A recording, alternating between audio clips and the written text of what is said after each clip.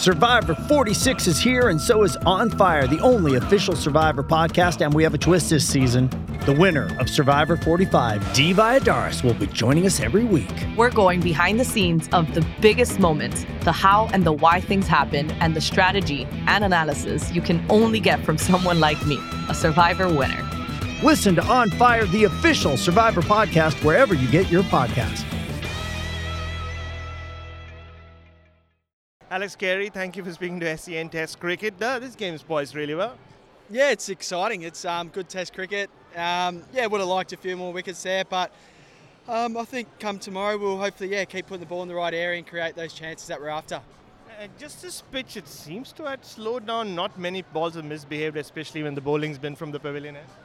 I think there was a few that reared up at Cameron Green earlier and earlier in the day. So look, they played well. Put a bit of pressure on us with the run rate there, so it was just a matter of trying to get back to the right area, and I think Gaz settled in nicely. So big day tomorrow. Hopefully we can keep putting the ball where we need to and create those chances. I mean, look, 280 runs to get on the final day, 7 wickets, and yes, Virat's looking really good, and so is Ajinkya, but you still back yourselves. Yeah, in every situation we do. Look, I think we're definitely in the game there, and to have those runs on the board, I'd rather be in our position, but we've got to come tomorrow and really, hone in on our areas, try to get the ball going, off the straight there for a little bit, and hopefully the pitch plays up. But if we keep on putting the ball in the right area, we should create those chances. Just going back to earlier in the day, Alex, the plan was to just bat till a certain period of time, or was it the number of runs? Like, what were you hearing? It wasn't really spoken about until Paddy came out there.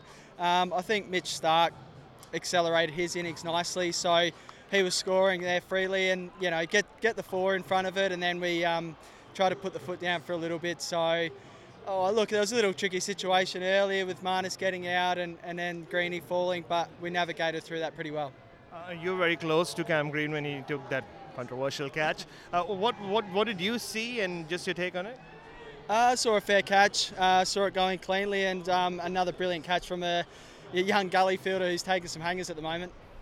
And just finally, how do you see things going out tomorrow? Like an early wicket here, and you're really into them, but there's some batting left. I'm not sure how it's going to play out. It's going to be a case of coming tomorrow and trying to put the ball in the right area and being patient, and we'll see what happens. But do you think that there is enough demons in this pitch still to work in Australia's favour?